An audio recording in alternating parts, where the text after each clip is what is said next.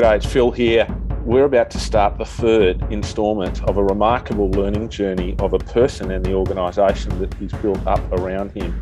The hunger for finding new and better and different ways to do things while maintaining the standards at the same time, while having fun and trying to be yourself and learn what your best self is all at the same time. I can't think of a better example of all of the qualities, all of the graduate outcomes of a school for tomorrow: the good person, the future builder, the continuous learner and unlearner, the solution architect, the responsible citizen, the team creator. And Scott Pickett, this is episode 3 of the special series. I'm excited, I can't wait. Let's go.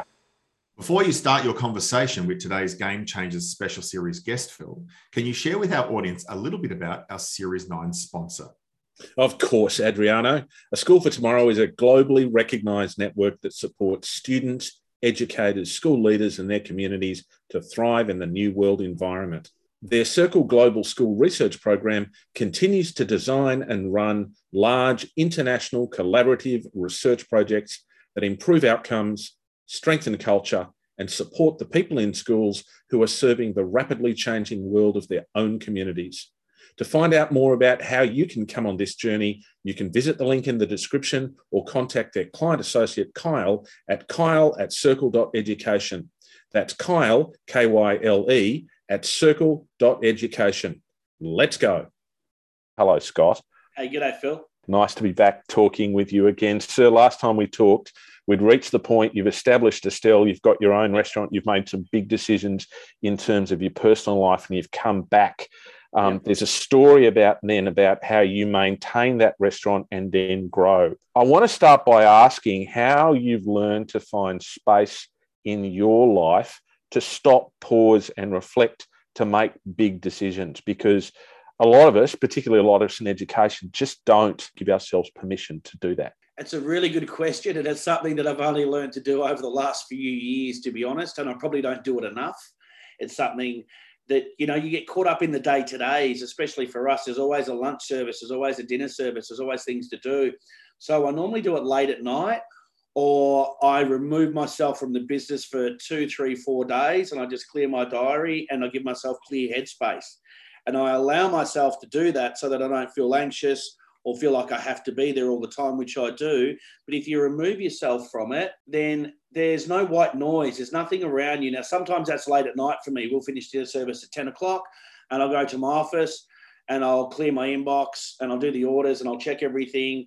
And then I'll just put some music on a lot, or I'll read, or I'll just take notes. And I've always got notes and diaries next to me where I'm writing down thoughts, or I'm putting them in my phone so that I get them, that I get back to them at some stage, or I write myself lists. I write lists all the time and I just clear my brain. And I find if I don't do that, then I actually don't sleep very well. That's something that I need to do so that I feel like I've processed everything during the day, that I've done everything that I've expected of myself personally, and that I know that I'm not going to forget that thought or that dream or that dish or that concept or that flavor profile, and that I can just park it and get back to it when I've got some time. So there's kind of different ways that I've learned to over the years. Yeah, it's a real challenge, isn't it? I mean, that's again, people who know me know I'm obsessive about carrying a moleskin around me or a notebook around me wherever I go. And if you look inside it, there's a lot of it is doodling. Then a lot of it is, note taking. Every conversation of significance going back many, many years. I've got that conversation and I'll then remember that conversation and go back through that. It's the ideas, it's the passage of ideas. I guess there are 2 things that I want to explore around this, and one is how you learn to give yourself that permission, how you learn to establish that principle of it's almost what psychologists call that third space, which is the transition between work and home, where you create for yourself a routine, and then how you learned about it being uninterrupted. I mentioned the British comedian Jimmy Carr last time we spoke. I've got another one for you, which is John Cleese, who was asked, around creativity in the creative space, and he said that the single most important thing to help creative people to be creative is not to interrupt them. You have to give them an uninterrupted space where they can just do whatever it is that they want to do, where there aren't text messages or phone calls or emails or important meetings or whatever coming through. How did you learn to recognize that uninterrupted space?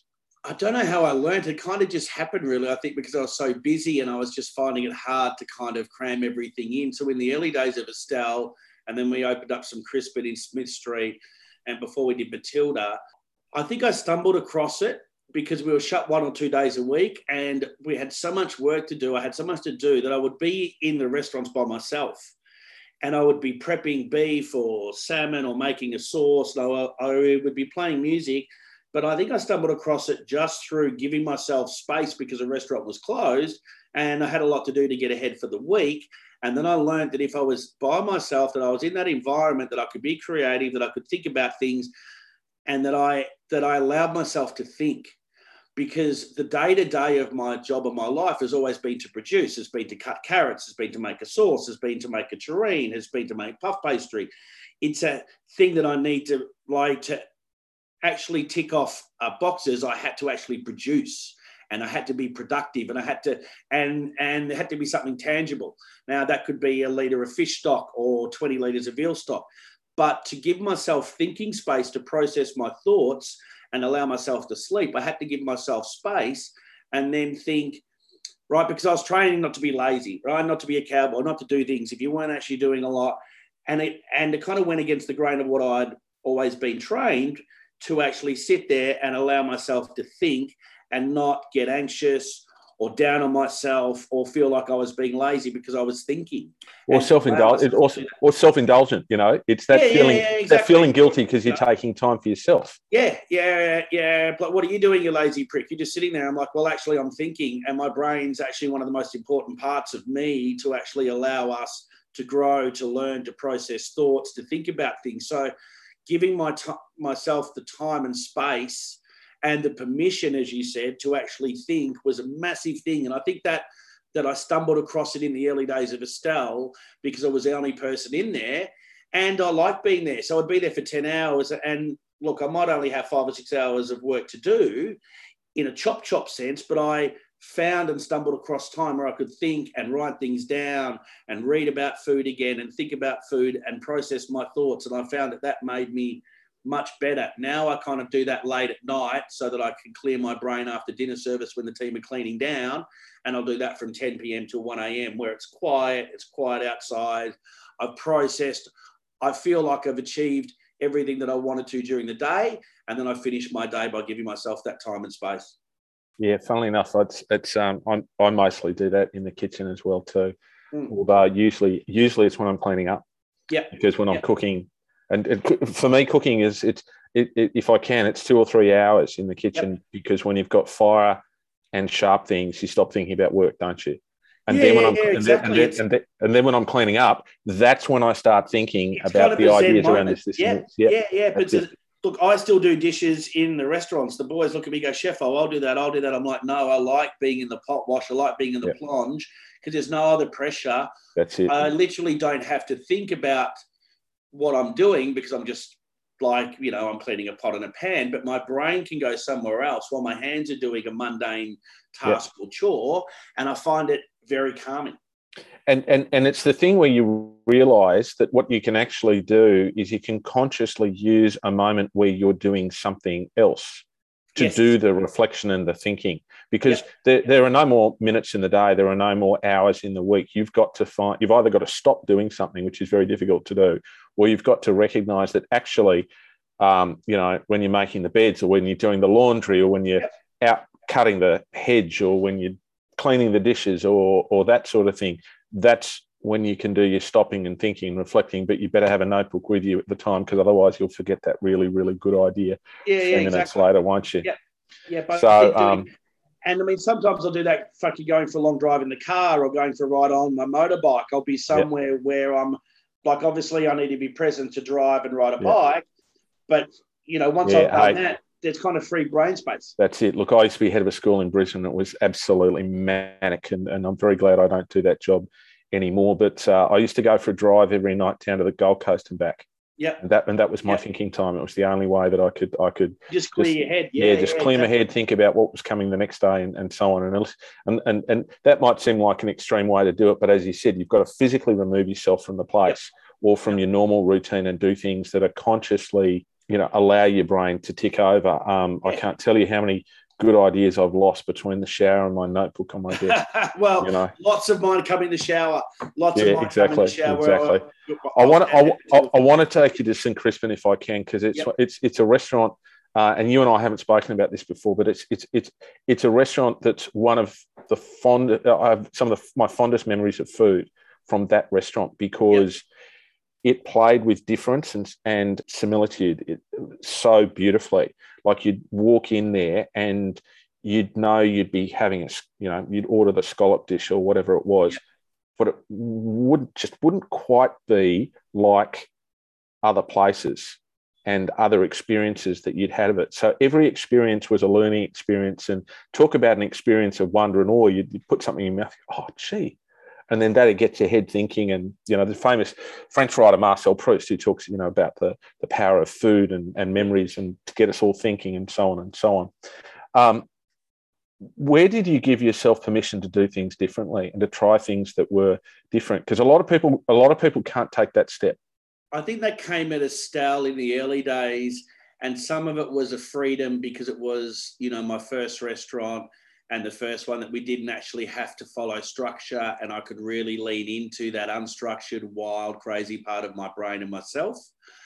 And I think the other side, it came through necessity in a sense, indirectly, because, we had to order just what we needed to because things were so tight. So, like if we ordered something and there was leftovers or there was a different vegetable or something didn't sell, then we cooked every piece of food that we had in the fridge every day. Yep. So we were coming up with different combinations, and that was because I didn't want to spend any more money on veg. I'm like, right, I've got sort of 4 heads of broccoli there. What am I going to do with it? Right, I've got a salmon there. What am I going to do with it? I've got scallops. And so we played around with different combinations through, the fact that we couldn't just keep wasting more food or doing different things. So thinking outside the box came through that thing of, well, like I don't have the budgets that we used to do. How can we create different things using what we've got on hand? So it was a freedom there, I think. Yeah, and there's a great Australian term for that, which is scrounging, isn't it? Yes, completely. I think one of the best early learning experiences I had, and again, as folk on this podcast will know, there's some military in my background, and I did infantry training when I was younger before I became an artillery officer. And when you're in the infantry, they'll talk all the time about adapt, improvise, overcome, and that when you're doing your training, people will deliberately create training circumstances for you where you simply don't have everything that you need, and they'll deliberately create conditions of adversity for you, and scarcity, particularly scarcity, where you've got to sit there and go, well, okay, I don't have everything I need, so therefore I'm going to have to come up with a solution that is different and in and around. And I think, again, sometimes in our game of education, people imagine that if they had more time and more resources, that things would be better for them. But if you give them more time and resources, all they've got is more time and more resources 100% to worry about and do the same stuff that they were doing beforehand, because it's not time and resources, it's the lack of time and the lack of resources which actually compel you to be creative and to adapt and to move in and around that. And everything that we've learned about the research of the development of character suggests that there is something special about adversity. It's not the only place you learn character. You do learn character in different other points as well too, but you learn something special about character in times of difficulty. And if you create scarcity and you create adversity, not only, I think, do you build a team out of that, and I think that's the only way really to build a really tight team. Yep. But you build the character that says that we can find a different way and we can find a better way forward, because we have to. And I mean, chefs are very good at that too, because most kitchens aren't extremely well equipped. They find ways to make things happen. And I say this when we build restaurants and we go through and the designer, and you got to have this. I'm like, well, like, actually, do we? Because like you give them all of those resources, all of those things, and then they want more, and then it's still not enough, and it's still not enough, and it's never perfect, and it's not a perfect environment. I'm like, but we've done a similar job, as good, if not better, with half the resources, because we have to. And whilst it might be a major thing now, if that's not in the budget and if we can't afford it, we will make that happen regardless. So, that's just is what it is. I think they're great points, Phil.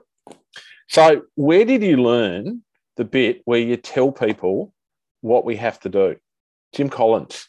Yep. The American leadership author talks about humility and willpower and the capacity to bridge the apparently irreconcilable gap between the two. And that's the one thinking about leadership that I quote more than any others, except perhaps for John C. Maxwell, who talks about know the way, go the way, show the way. But there's a bridge you have to build between where we are now and where we're going to tomorrow. And you've got to be very humble about that. But at the same time, you've got to project yourself over that gap. You almost have to, that gap is almost a mental bridge before the physical bridge is built. Where did you learn to build that bridge? Look, I think that probably started when I started doing the pass. So the pass in the kitchen is where you control the dockets, the checks, you normally dress the food, and you're the link pin between the front of house and the back of house. And I first started doing the pass in 2000 at the Square, and all of a sudden you're in command of a team of 16 behind you and a team of 15 or 16 in front of you, and you're coordinating, tables and timings and bringing everything together. You're like a conductor of the orchestra, really. That's the way that I put it. And I think that is really where I started to learn how to command a team, how to drive a team, how to make everybody work as a team, because you'll have a fish section, you'll have a meat section, you'll have veg, you'll have larder, you'll have hot starters, you'll have snacks, you'll have pastry. So trying to coordinate 8, 10, 12 bodies down to the minute so that everything comes up at the same time, so that the pigeon is cooked perfectly, it's off the bone, the sauce arrives, the plate arrives. That really, and it had always been ingrained in me because I've been part of that process for 10 years or 15 years. But when I started to command that, I think do the pass is when I really started to grow and shine and really direct. And it took a few years to build that confidence inside myself as well too. That wasn't overnight. Like I could do the pass, but to not second guess every decision that you make when you're surrounded by great cooks in a 2-star restaurant, took a couple of years to actually get that confidence and that self-belief that every decision I was making on the fly was the right decision. And I think that was time and experience and a bit of confidence. Yeah, it's that coordinating operational role, isn't it? So there's a lot of great leaders in education, and again, this is a podcast that's aimed at educational leaders, and there are people listening who are thinking about a career in and around, and very much the sort of experience that you're describing. So many of the lessons. This is like a manual for how to become the leader of an organisation.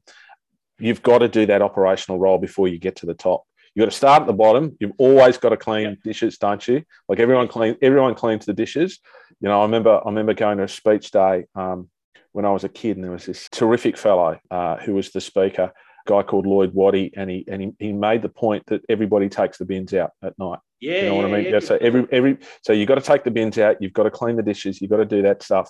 But then somewhere along the line, you've got to have that operational role where there's a lot of pressure placed on you, and your learning is how to draw it all together and to act with grace in and around it, because even if inside you're absolutely sweating bullets, you've still got to appear calm and you've got to control. If you're not in control, then the kitchen and the team and the restaurant, which teaches you an enormous amount about emotional self-regulation as well too.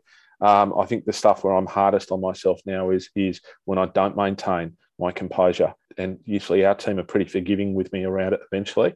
Not at the moment. If I lose it, then they're not happy with me at all. But they're pretty forgiving around it. But I can remember every time I've lost it over the last 3 or 4 years. Every single time I can remember it, and I still beat myself up around it. How did you make the call that you were going to go from one establishment to multiple establishments? Where did the risk piece come in? There was kind of a base plan in my head. I never wrote a business plan, a 5 or 10 year plan. It's kind of been in my brain. I didn't write it down. I probably wish that I did a little bit more along the way. But then I like the freedom to just, follow it. And I really followed opportunity. And 1 went to 2 that went really well. So Crispin was amazing restaurant, great food, great space. That probably went for about 6 years. Halfway through that, I kind of split Estelle into 2. I did Estelle Bistro and ESP, or Estelle by Scott Pickett, so a fine diner next to the bistro. About 4 years ago, we merged those into 1 just for scales of economy and where I was at it myself and the food that we wanted to cook. And then really Matilda came through opportunity, came through a great space, a great location, Domain Road, South Yarra, great landlord, great support. And I wanted to do something over fire and coal. So that's where that kind of came along. And then like a couple of Pickett's delis along the way, because I love roast chicken, I love sandwiches. And I get bored very easily. So I'll tick something off. And then whilst I'm still completely focused on it, the other half of me is a little bit bored. What's next? What's next? What's the next project? What's the next challenge? What can we do? What haven't we done? And I suppose really during COVID, that's where it came along to look at places like sort of Long Grain that I bought, and then the former Vudamont site that's now Chancery Lane, to take that on. And I think what I love most about restaurants and being in the fortunate position that I am is I can have a dream and I can have an idea. And I mean, Matilda was a brand new build. It was a vacant lot. And then 3 years later, you're standing in a restaurant that was a picture in your mind's eye, like a notion, and then you've built it, and then you've created it, and then you're fucking standing in it, and you're like, right, now the real hard work really starts, because you maintain it and cook every day. But I enjoy the process. I enjoy the design. I enjoy the architecture. I enjoy having the concepts. I enjoy the research. So that's my kind of side projects always is kind of what's next. But having that dream and standing there, for me, that's a real sense of achievement. Yeah, it's a moment, isn't it? Yes. It's a real moment when it happens. When you look back on this process, where did you learn to absorb the pressure and the stress for other people? I think that's ingrained in the chef, because the high pressure environments, you're always under the pump. You're always, there's never enough time in the day. So I think as I was trained to cook and I worked in better kitchens, that I learned that. But I also worked for the best people that I could find that suited me and my personality and what I wanted to do. So if you surround yourself with great people, but more importantly, work with great people that have got more experience, that they have a presence and an aura and an energy that can show you these things, that you can learn and soak things off. I think that was kind of developed over the years, and that the more pressure that you have in a kitchen, and then I've kind of amped myself up from 1 to 2 to 3 to 7. So it's just growing, and it's grown over time. But it's about, the people that I've worked for that kind of mentored me for many years, that still are now, that are friends now, that are mentors, that are peers. But then also, so that's looking up, but looking down, the people that you surround yourself, that you employ, that work with as a team. I've got staff now that have been with me 6-7 years, like out of a 10, 11-year business, a long time. So them growing, understanding the way that you operate, the way that you work, sharing your vision and taking a bit of load off. Yeah, it's an interesting one, isn't it? About 2 weeks from now, when I get back to Sydney to see my family over Christmas, I'll be going pretty much straight away to a mate's place for dinner on the Saturday night, dinner and drinks. And he's been working the same job for 50 years. He taught me when I was at school, and he was my master teacher when I went back to teach there. He's still doing the same job. He's remarkable, better teacher than I'll ever be. It's just an extraordinary teacher. But the role of mentors along the way, and then I'm sitting there, and there's Dave Thomas, God bless him, and then I'm thinking about Joe Carolus, who was my head back in the 90s, who just taught me remarkable things, and then Julie Gillick, who taught me wonderful things, and then Peter Crawley and Ian Lambert, who gave me lots and lots of opportunities along the way as well too. And then there are the people who I currently learn from and with, who are clients of mine now. Wonderful guy called Mike Fallon, who runs a school in Canada, who's absolutely terrific. A very curious and interested cricket buff and geography teacher called Dave Atkinson. You just rattle all these names off, and they're all people who are excellent, and they've all got their own vision. And you have to keep learning. I'm a very big believer that whatever you do, like I have to be able to learn from the people I'm with just as much, if not more, than whatever they could possibly glean from me, for there to be any value to the relationship, because there's got to be that exchange, that reciprocity, in and around that. And I think that also comes down to recognising and appreciating. I mean, I'm in a pretty heavily driven ego industry. Chefs have got egos. No, surely not. Well, a couple here and there, Phil. A couple here and there. And it's a very competitive industry. Chefs are competitive by nature. They want to be the best, to do the best, and that's like innately inside them, or brought out with them, or trained or ingrained in them. But I think for me, as I get older, now that I'm in my 40s, actually, even though, I've got a pretty healthy ego, some would say, is actually recognising that you can still learn, that I can step back and say, actually, do you know what? That's a fucking great idea. I didn't think of that, but that's a great idea that guy has done or shared or made or told me, or I've recognised, and not being too full of yourself to actually like appreciate, recognize, and be thankful about the fact that like we've all got different experiences, different backgrounds, been through different things, and that you can then actually be big enough or man enough to say, actually, that's a great idea. And gee, I'm going to use that one because it's a cracker, you know? Yeah. No, I get that. I absolutely get that. Talking about egos, let's come to Snack Masters, because that's heaps of fun. And that's great, and that's great television. Like it really, really is. For about half of our audience is international. Do you just want to give a little explanation about what Snack Masters is, first of all, and then tell us about how it all came about? Okay, so Snack Masters is a new TV show that's just airing this week. Actually, the last episode's on tonight. It's the Twisty episode. We did a pilot of 4. Myself and Poe. So Poe's on MasterChef in season 2. Great cook, great TV presenter.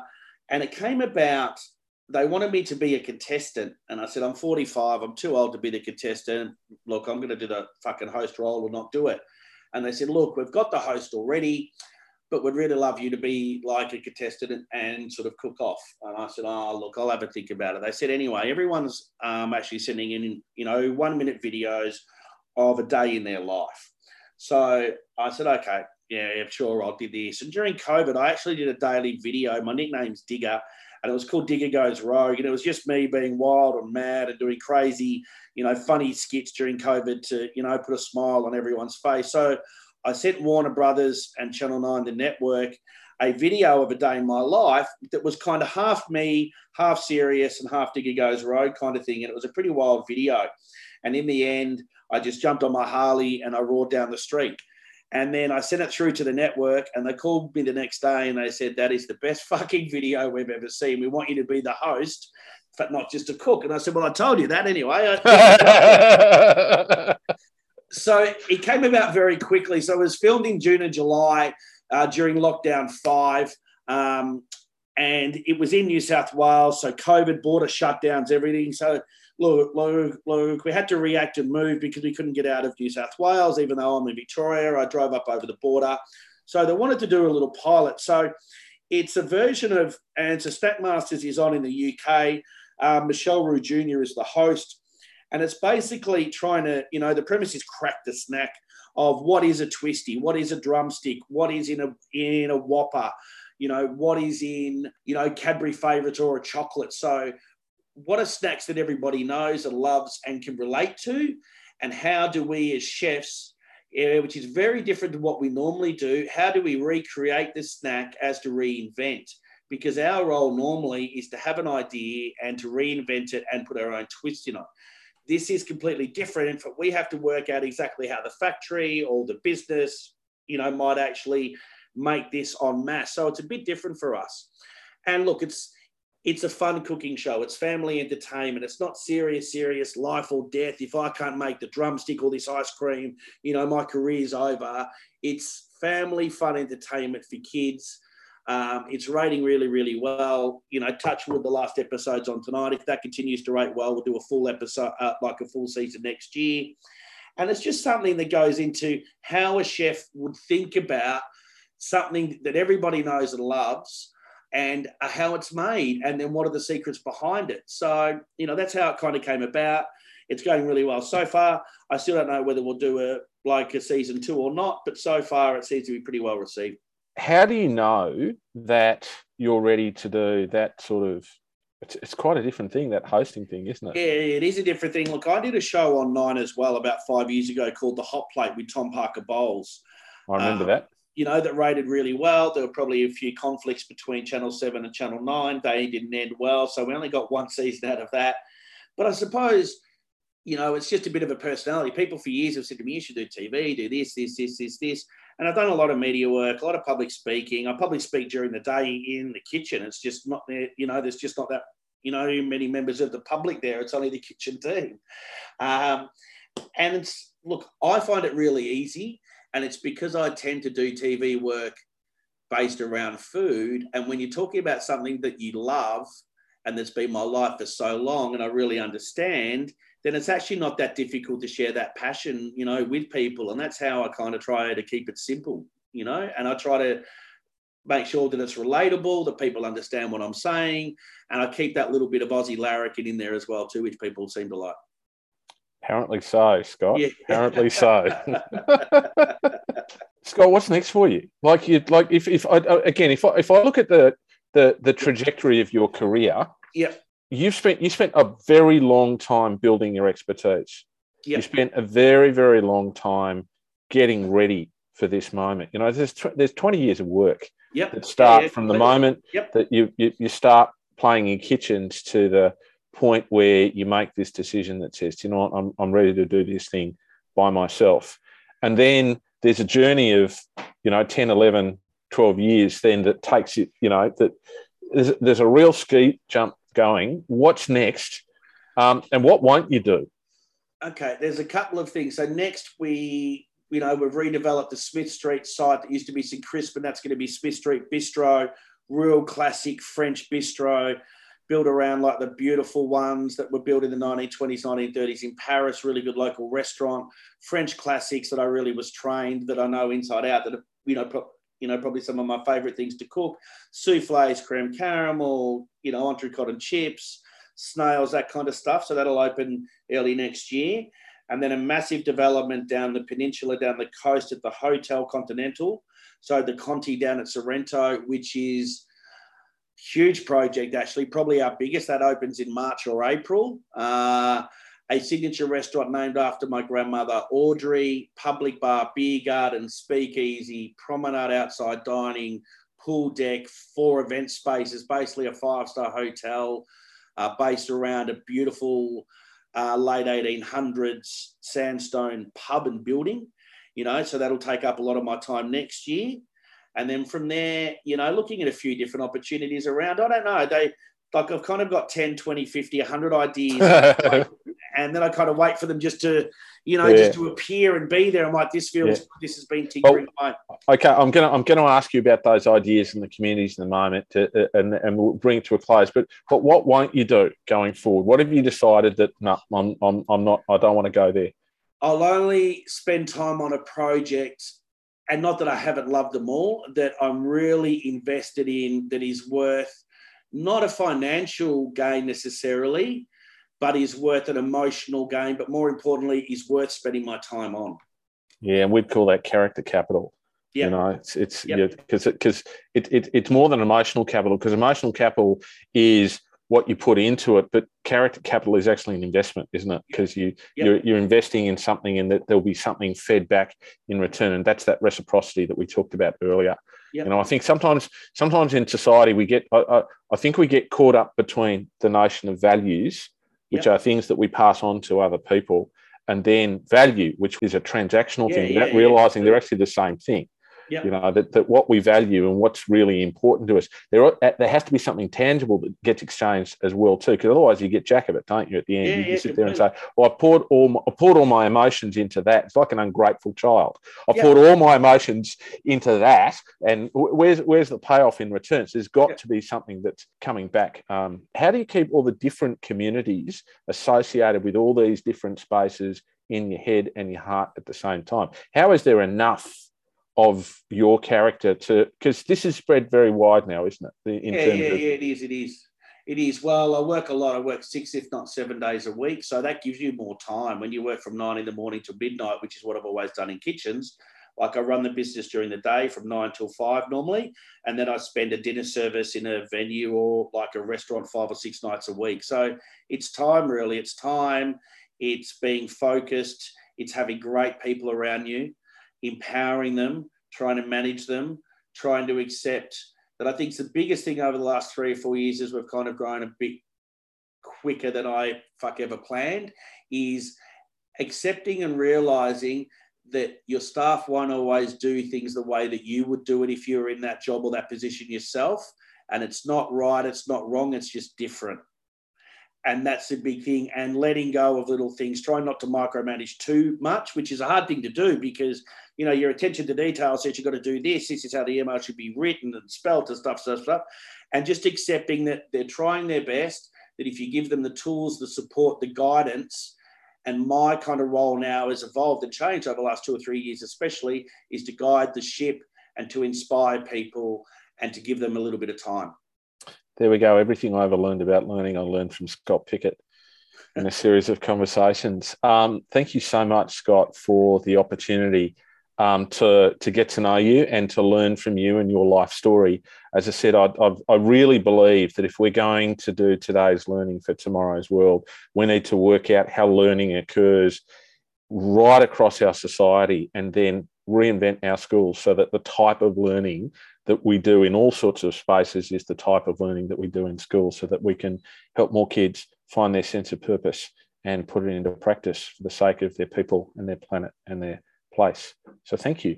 Yeah, thanks, Phil. I think sense of purpose is exactly like a key element, and I was very fortunate that I found mine very early on in my life, and some people never find it. But I think if any young man or woman can find their sense of purpose, live their dream, believe in themselves, and try their best, then they've got the best opportunity to have a great life. There it is. And we didn't even get a chance to talk about higher ground, but you know what? I'm going to go there. I'm going to go there, and I'm going to report back to our Game Changers crew around here. My partner in crime, Adriano De Prado's already been, and won't tell me anything about it because he just wants no. It's a surprise. It needs to be. Yeah. So I'm really looking forward to that. I'm really looking forward to taking my son to one of your restaurants, and I'm really looking forward to having the opportunity to get to know you better in the years to come. Thank you so much. You are a game changer. Like, you know, there's absolutely no doubt about that. And for all those people out there who aspire to change the game and change the game of learning, you could do a lot worse than learn from Scott Pickett. Hey, cheers, Phil. Thanks very much, mate. Game Changers is a podcast for those who want to change the game of school. Produced by Oliver Cummins for Orbital Productions and powered by A School for Tomorrow, Game Changers is available on Spotify, Apple Podcasts, Google Play and SoundCloud. Tell your friends and don't forget to subscribe. Let's go.